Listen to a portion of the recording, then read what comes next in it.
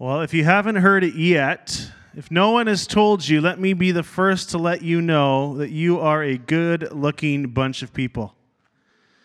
And if you're online, I can't see your face, but I can see your name, and you got a great name. Okay? How does that sound? Let's see if anyone's commented on this moment today here. Just jump on there. Oh, we got a couple.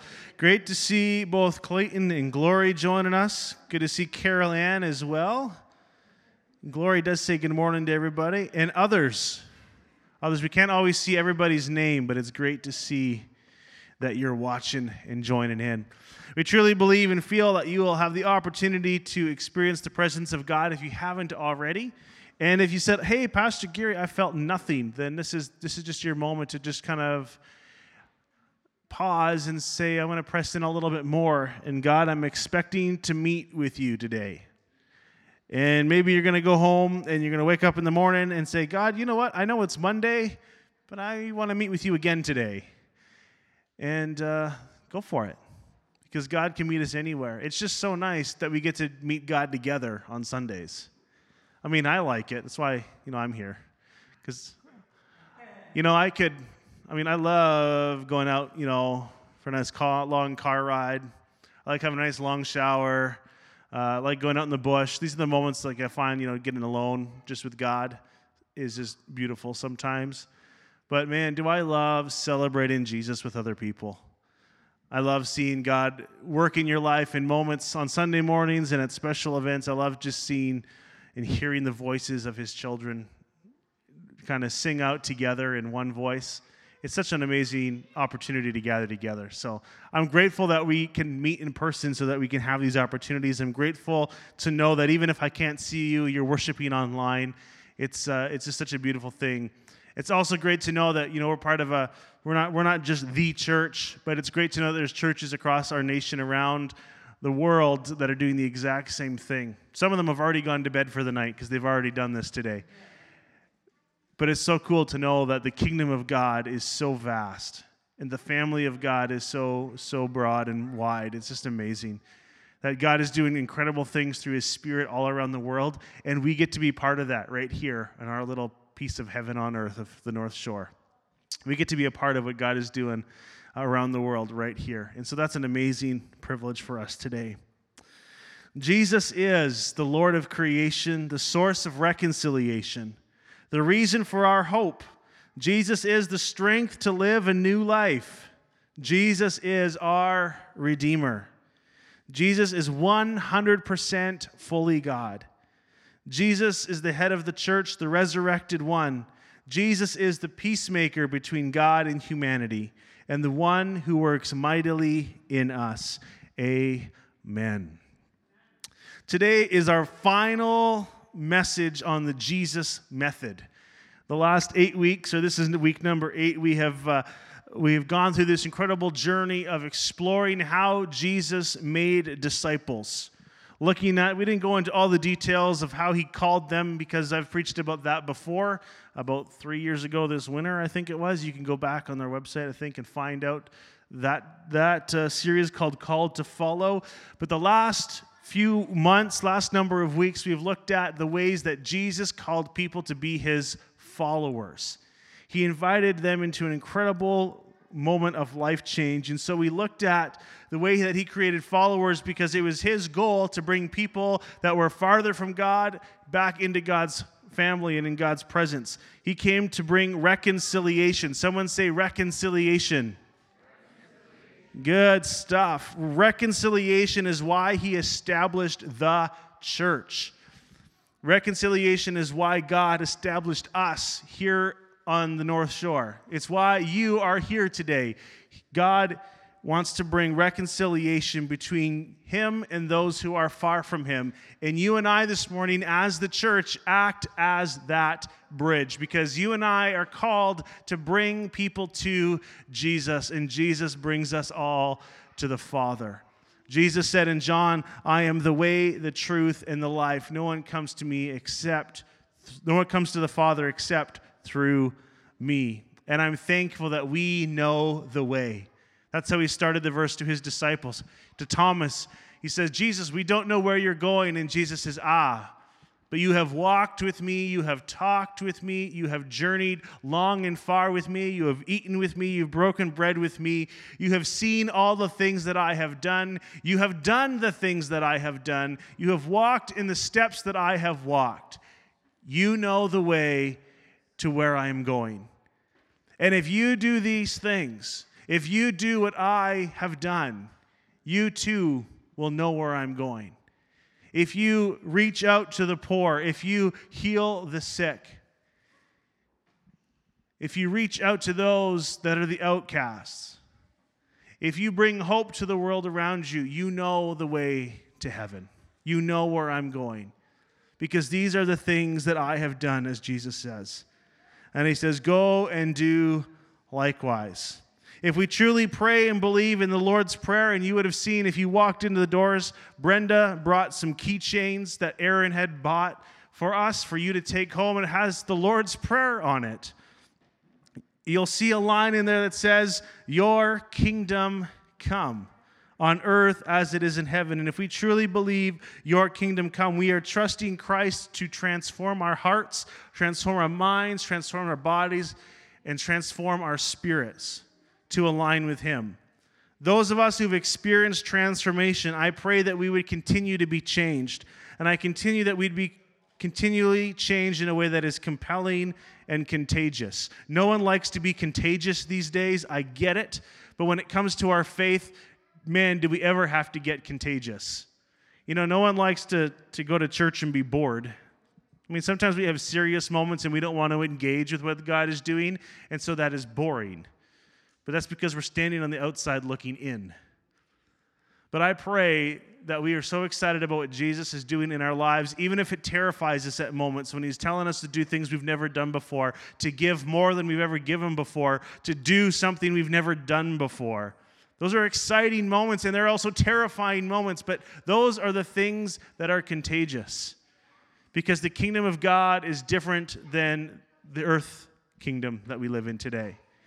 The kingdom of God thinks differently than the way we think in our human minds, in our human flesh. Some of you are really smart people. Some of you are on your way. I'm one of them on the way.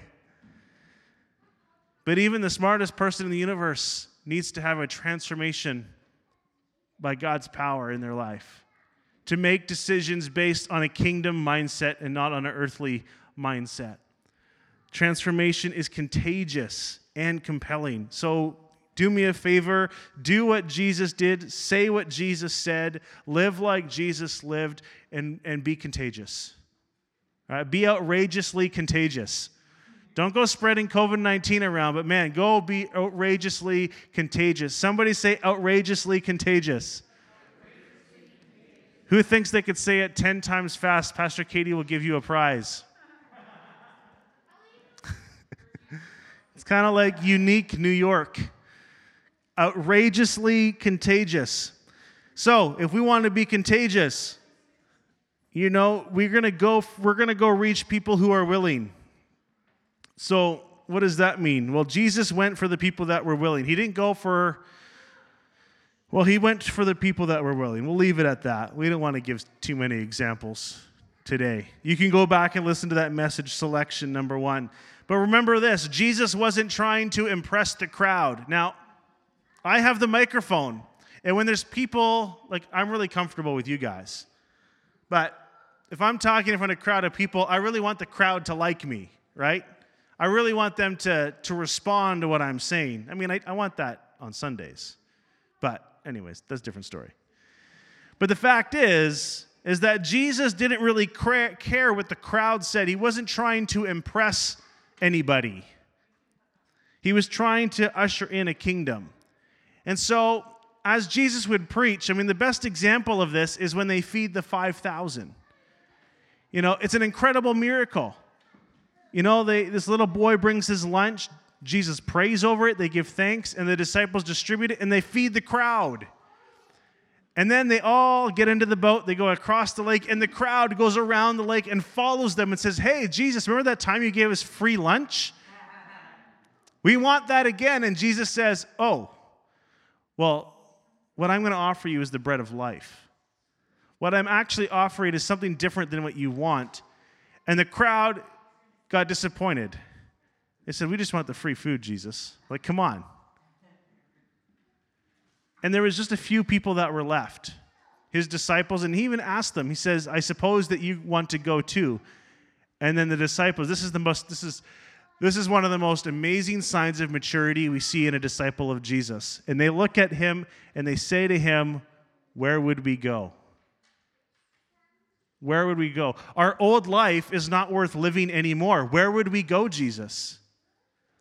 Who I was yesterday is not who I am today, and I don't want to go back to who I was. It's contagious. The crowd didn't understand what Jesus was doing, but the disciples finally caught wind. And so when we are reaching people for Jesus, there's going to be people that don't want to hear it. And we just say, Lord bless you, and you move on. Call them up another time and say, are you ready now?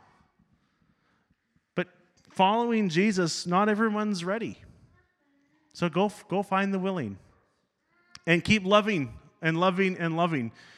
Because love eventually will kick down the wall. Eventually the moment will come. And we pray our guts out. Especially when it's someone we love. Someone that's close to us. Say, hey, I see what's going on in your life. And yet God has given me eyes to see where you can be. God's given me eyes to see who you can be in his kingdom and in his family. And that's bringing hope.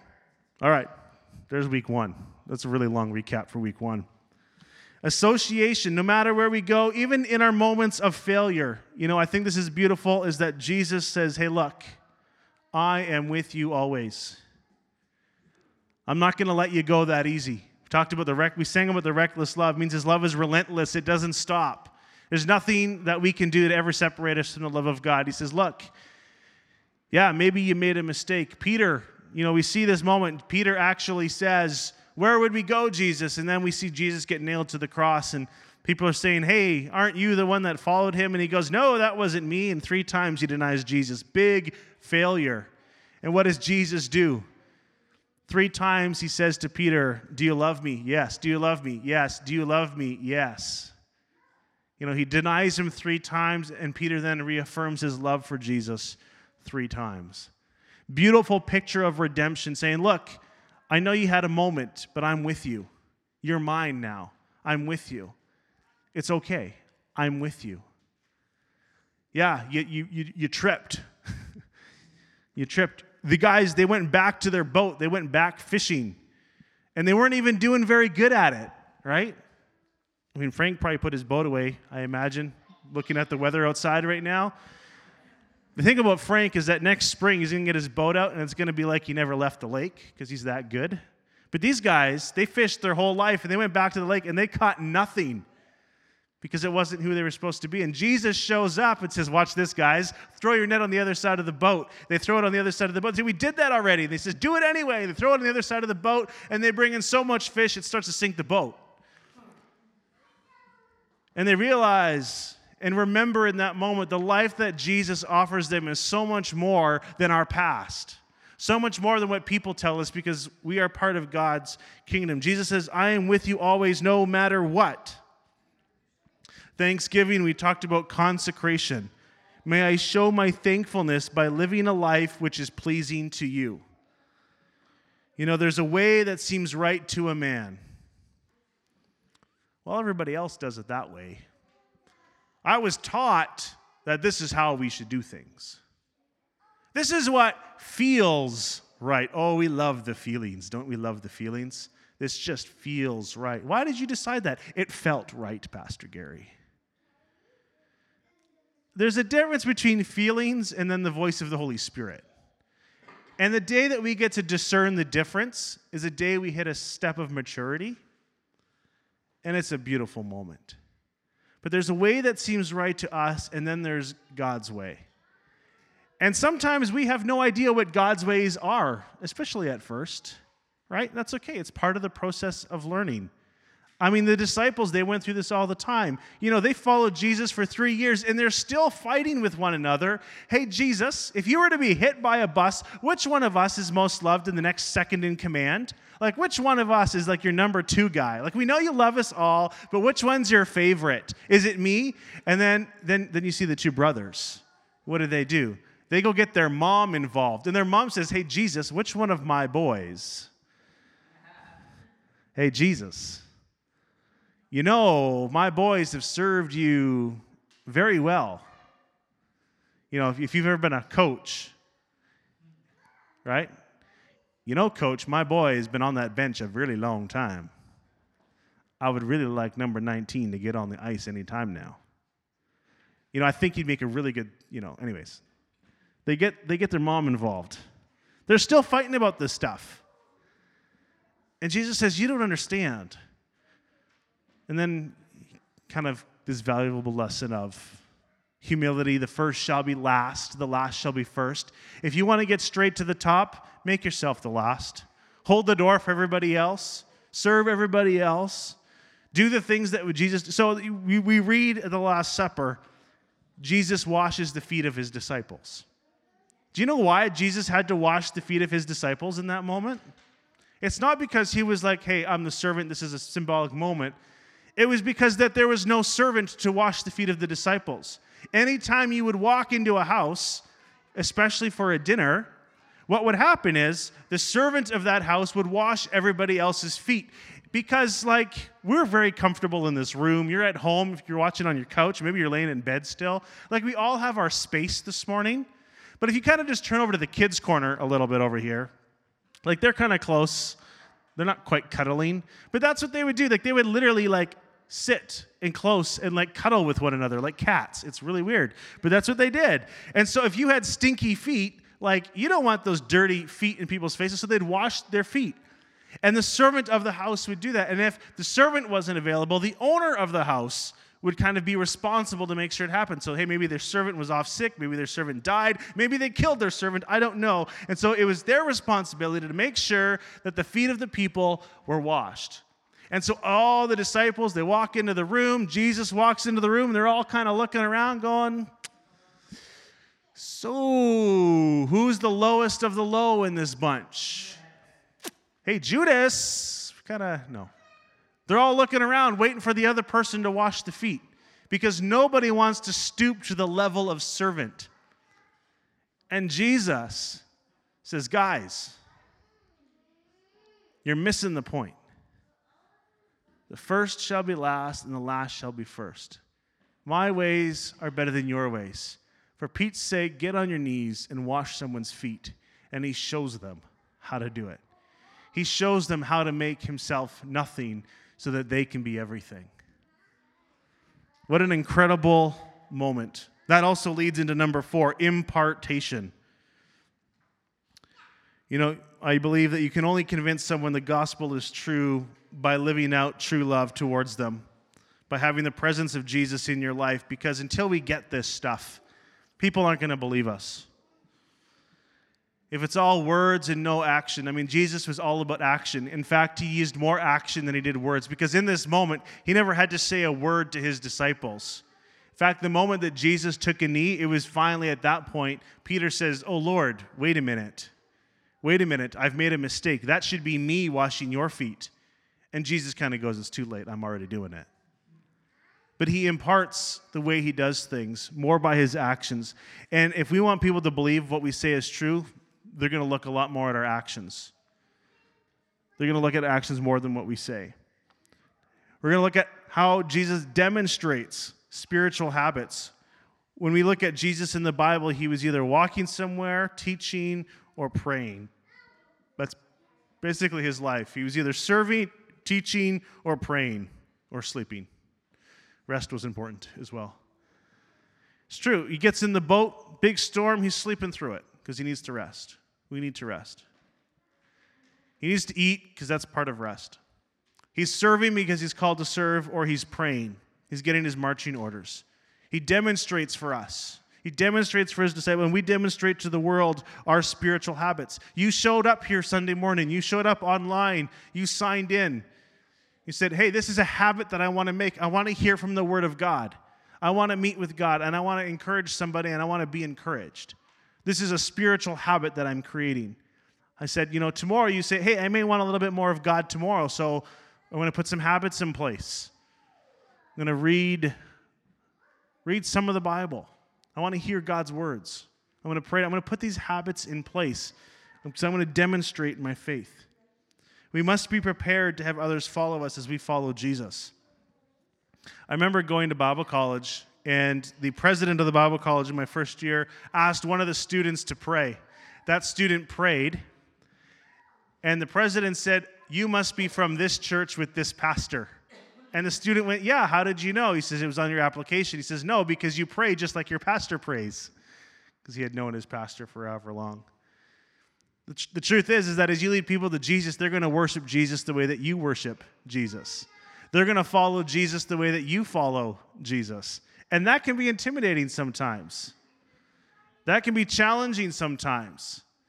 Because kind of looking, maybe we don't always have it all figured out and have it all together. That's okay. But that's exactly what Jesus was doing as he demonstrated to his followers. And what happens when Jesus leaves? His disciples get together and they start to pray. And they prayed and they pray and they pray and they wait and they wait and they wait. And the Holy Spirit comes. And then they go and they pray and they serve and they rest and they go and they pray and they serve and they rest, and the kingdom grows and it grows and it grows and it grows and it grows. And it grows and it grows and it grows and it grows and it grows and it grows and it grows. He demonstrated to them how to bring healing, how to bring provision. He demonstrates how to bring hope. And then he gives them the responsibility, the opportunity to do that. He delegates. Pastor Elizabeth preached that one. And then, of course, he calls us all to accountability. He says, hey, I've given you everything I could possibly give to you. You have now done everything that you've possibly done, and we're going to have this moment to say, how did it go? How is it going? And we learned last week that as the disciples went, they did the things that Jesus did. They preached the things that Jesus preached. They put their hands on the sick, and the sick were healed. And then they got to a crowd of people who were doing the same thing. And they kind of went, hold up, wait a minute, you're not one of us. You didn't walk with Jesus the way we walked. How do you know about him? And they rebuke these people that are following Jesus and doing the work of the ministry. And they come back to Jesus and they say, hey, by the way, we saw this happening. And Jesus goes, whoa, hold on. If they're not working against you, then they're for you. He says, don't hinder the work that someone else is doing. They may even be doing it better than you're doing it. So celebrate the fact that they're doing the work of the kingdom. So our challenge is that, we can look across this room and say, hey, that person's doing my job. We can look across the street or down the road and say, hey, they're a church, they're doing this and that too. I really do pray, and I don't know if we took a moment last week to say this, but I pray that, the Baptist Church in Schreiber would see people come to Jesus through their ministry. I pray that the United Church, the Anglican Church, I pray that the Catholic Church in town and in Schreiber and Rossport, I pray that they'd all see people come to Jesus. I pray that they do the work of the kingdom beyond building our own kingdoms. Because they might connect with somebody that we're not going to connect with. Right? They may have relationships with people we don't have relationships with. Because God is for all people. All right, there's your 20-minute recap. Are you ready for this week's message? To close off this series, we're going to talk about the birds and the bees of ministry. We're going to talk about reproduction. So when a husband and wife get married, generally speaking, they have kids. And their kids drive them crazy until they retire and move out of the house. Thanks. Matthew 19 says that the Creator made them male and female. For this reason, a man leaves his father and mother, and united with his wife, the two will become one flesh. So they are no longer two, but they are one flesh. Therefore, what God has joined together, let no one separate. So there's a few things in this verse that we want to pull out. So first off, we see a man.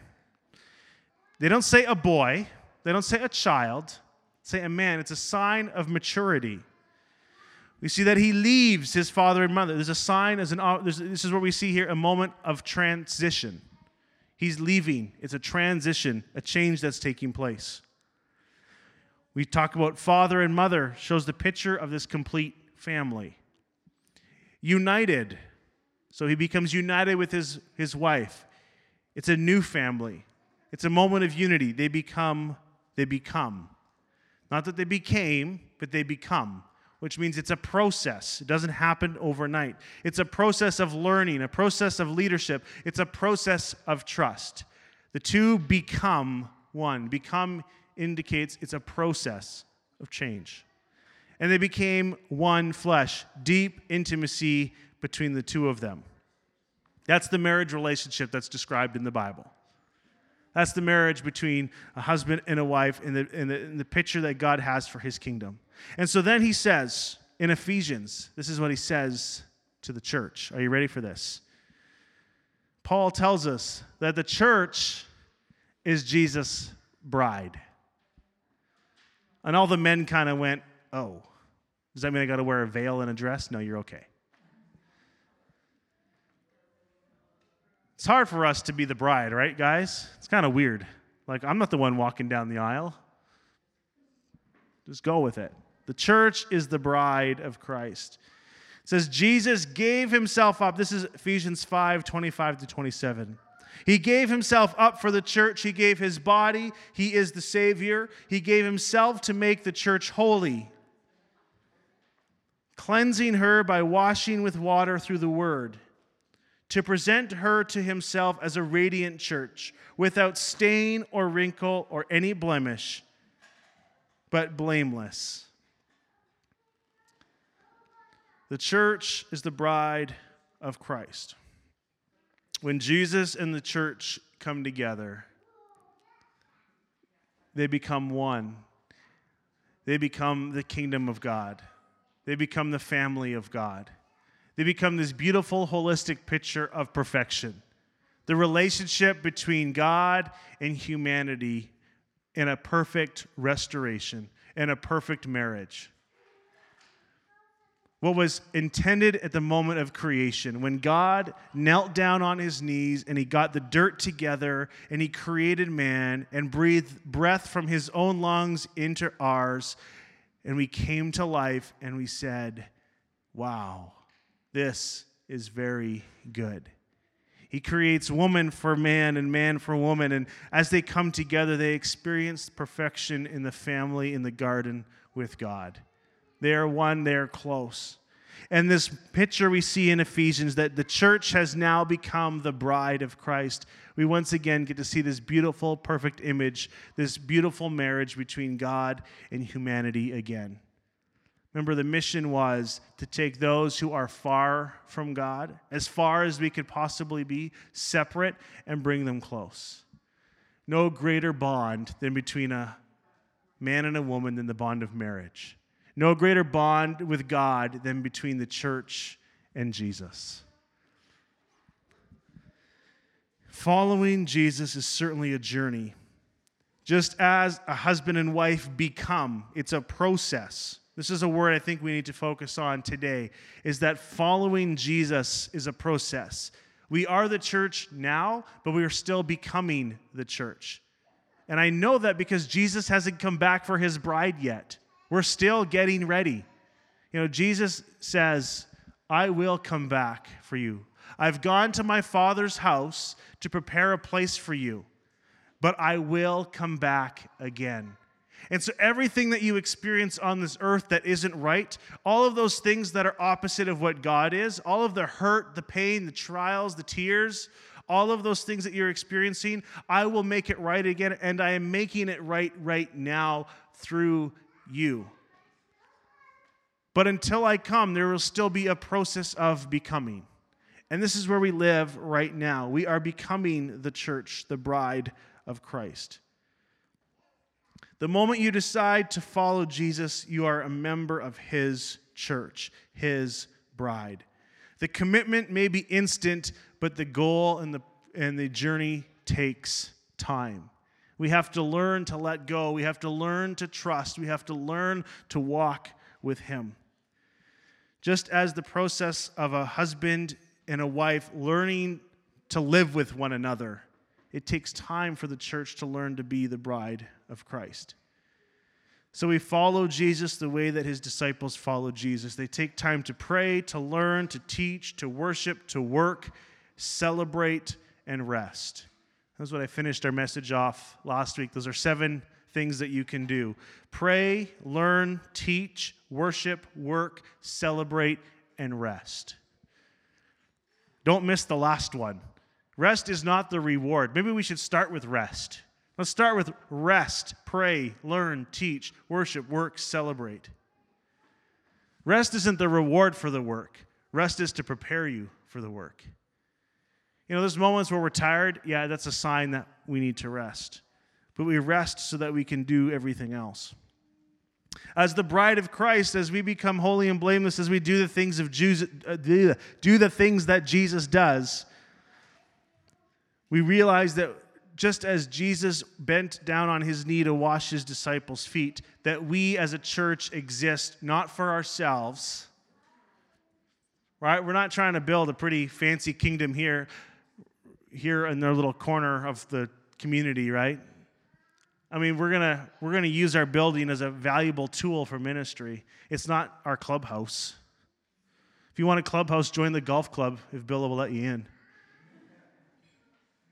If you want a clubhouse, build a fort in your backyard in the tree or something. But we don't exist for ourselves. We love coming together. Do I love hanging out with you? Absolutely. But we exist for others.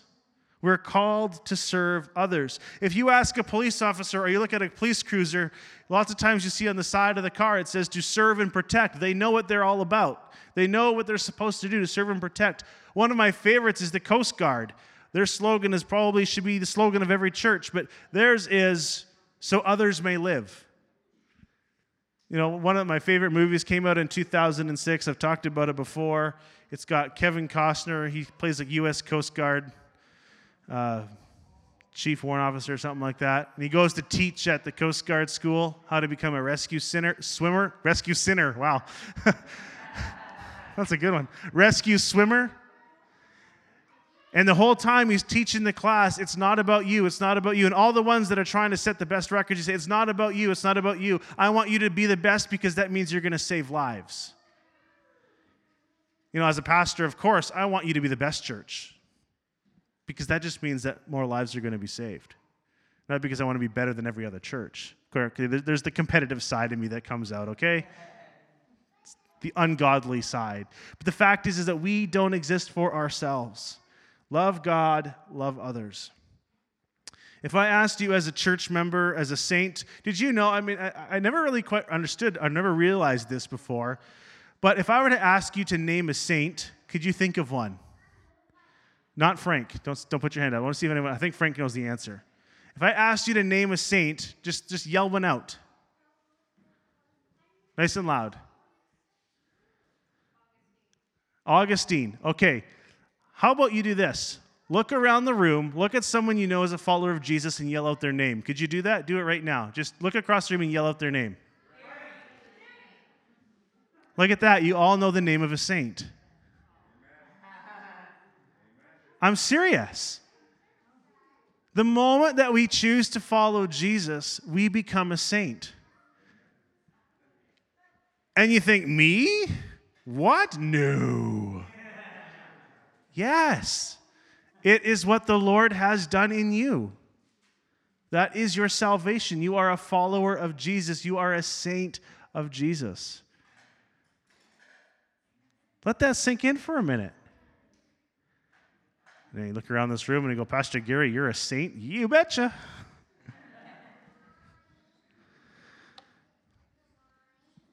Because a saint exists so others may live. We love God, we love others, and we do it together so others may live. You know, first 300 years, the church grew and it grew and it grew and it grew. And it grew and it grew and it grew and it grew. And then something interesting happened 300 years after the church was growing and growing and growing. The Roman Empire, I don't know if you know this about the Roman Empire, but they would steal things from cultures all the time.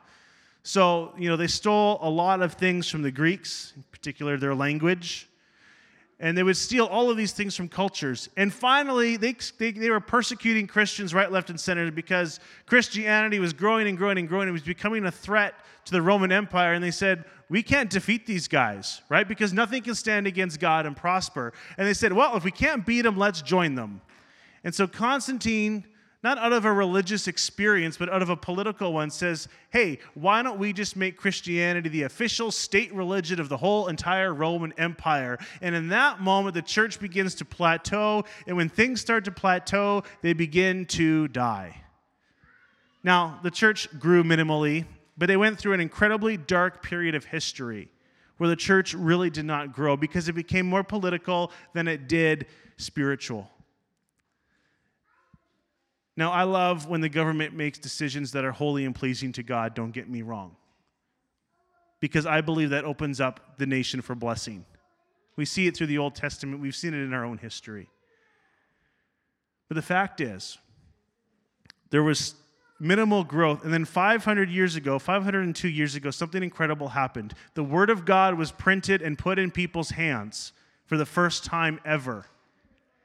And finally, they got to read the Bible without the perversion of politics. And they got to understand that there could be a relationship between humans and Jesus and God. I didn't have to buy an indulgence. I didn't have to go to a priest. I didn't have to go on a pilgrimage. I didn't have to go fight in a crusade. I could be close to God through the confession of my sin to God directly. That I had access through faith by grace alone. The Word of God is put in people's hands, and they once again began to realize, hey, what this Bible says the Word of God says is not what I've been taught. It's not been the experience, but I can finally get to know God again. Because remember, nothing can stand against God and prosper even in the small C church. Even people claiming to be saints can't stand against God and prosper because God's ways are better than our ways. And so we see this incredible moment of hope. We call it the Reformation. It's this process of becoming. No longer do things hinder us from coming to Jesus. We must never lose sight of our mission that so others may live. Everything we do is so others and ourselves can know God more. Does that sound okay to you? Would you like to know God a little bit more? I would. And I think it's so beautiful when we come together and we learn something more about God because God speaks to you and then you share something with me. And so I know something about God and you know stuff about Him. And then we go and tell that story to somebody else that has no idea what we're talking about. And they go, that is so compelling and contagious, and say, hey, I want that. There's a song that we used to sing, they'll know we're Christians by our words. They'll know we're Christians by how pretty our building is. They'll know we're Christians by what kind of clothes we wear. They'll know we're Christians by what posts we put on Facebook and says, make sure you share and say amen. And no, they will know we are Christians by our love. A love that only God can give, and you can't share God's love unless you have already experienced His love yourself. So as we go from this series, as we go from this place, as we kind of enter into the Christmas series starting next week, we're going to just celebrate that Jesus came to this earth. But as we go from this place, we have an opportunity to remind ourselves to share the love of God with others, so that they too will know the truth, that they have a hope for tomorrow. One of our young people said a few weeks ago, maybe it was even during Momentum or before in our small group, we said, what are the things that you're afraid of? And he said, in some of the silly answers that came out, and he kind of brought us all back to a moment of seriousness, and he said, I think deep down I'm actually afraid of death. I'm actually afraid of what happens in the unknown. And I just kind of smiled and I said, well, you came to the right place. Because we believe that death has lost its sting. I didn't say those exact words, but it's true. There is no fear in death, but there is hope in love. There's no fear in death, but there is hope in love. Let's pray together. Our gracious Heavenly Father, Lord, I'm thankful that there's no one like you. I'm thankful, oh God, that you love us so deeply. You care for us so much, so passionately. You gave your life for us.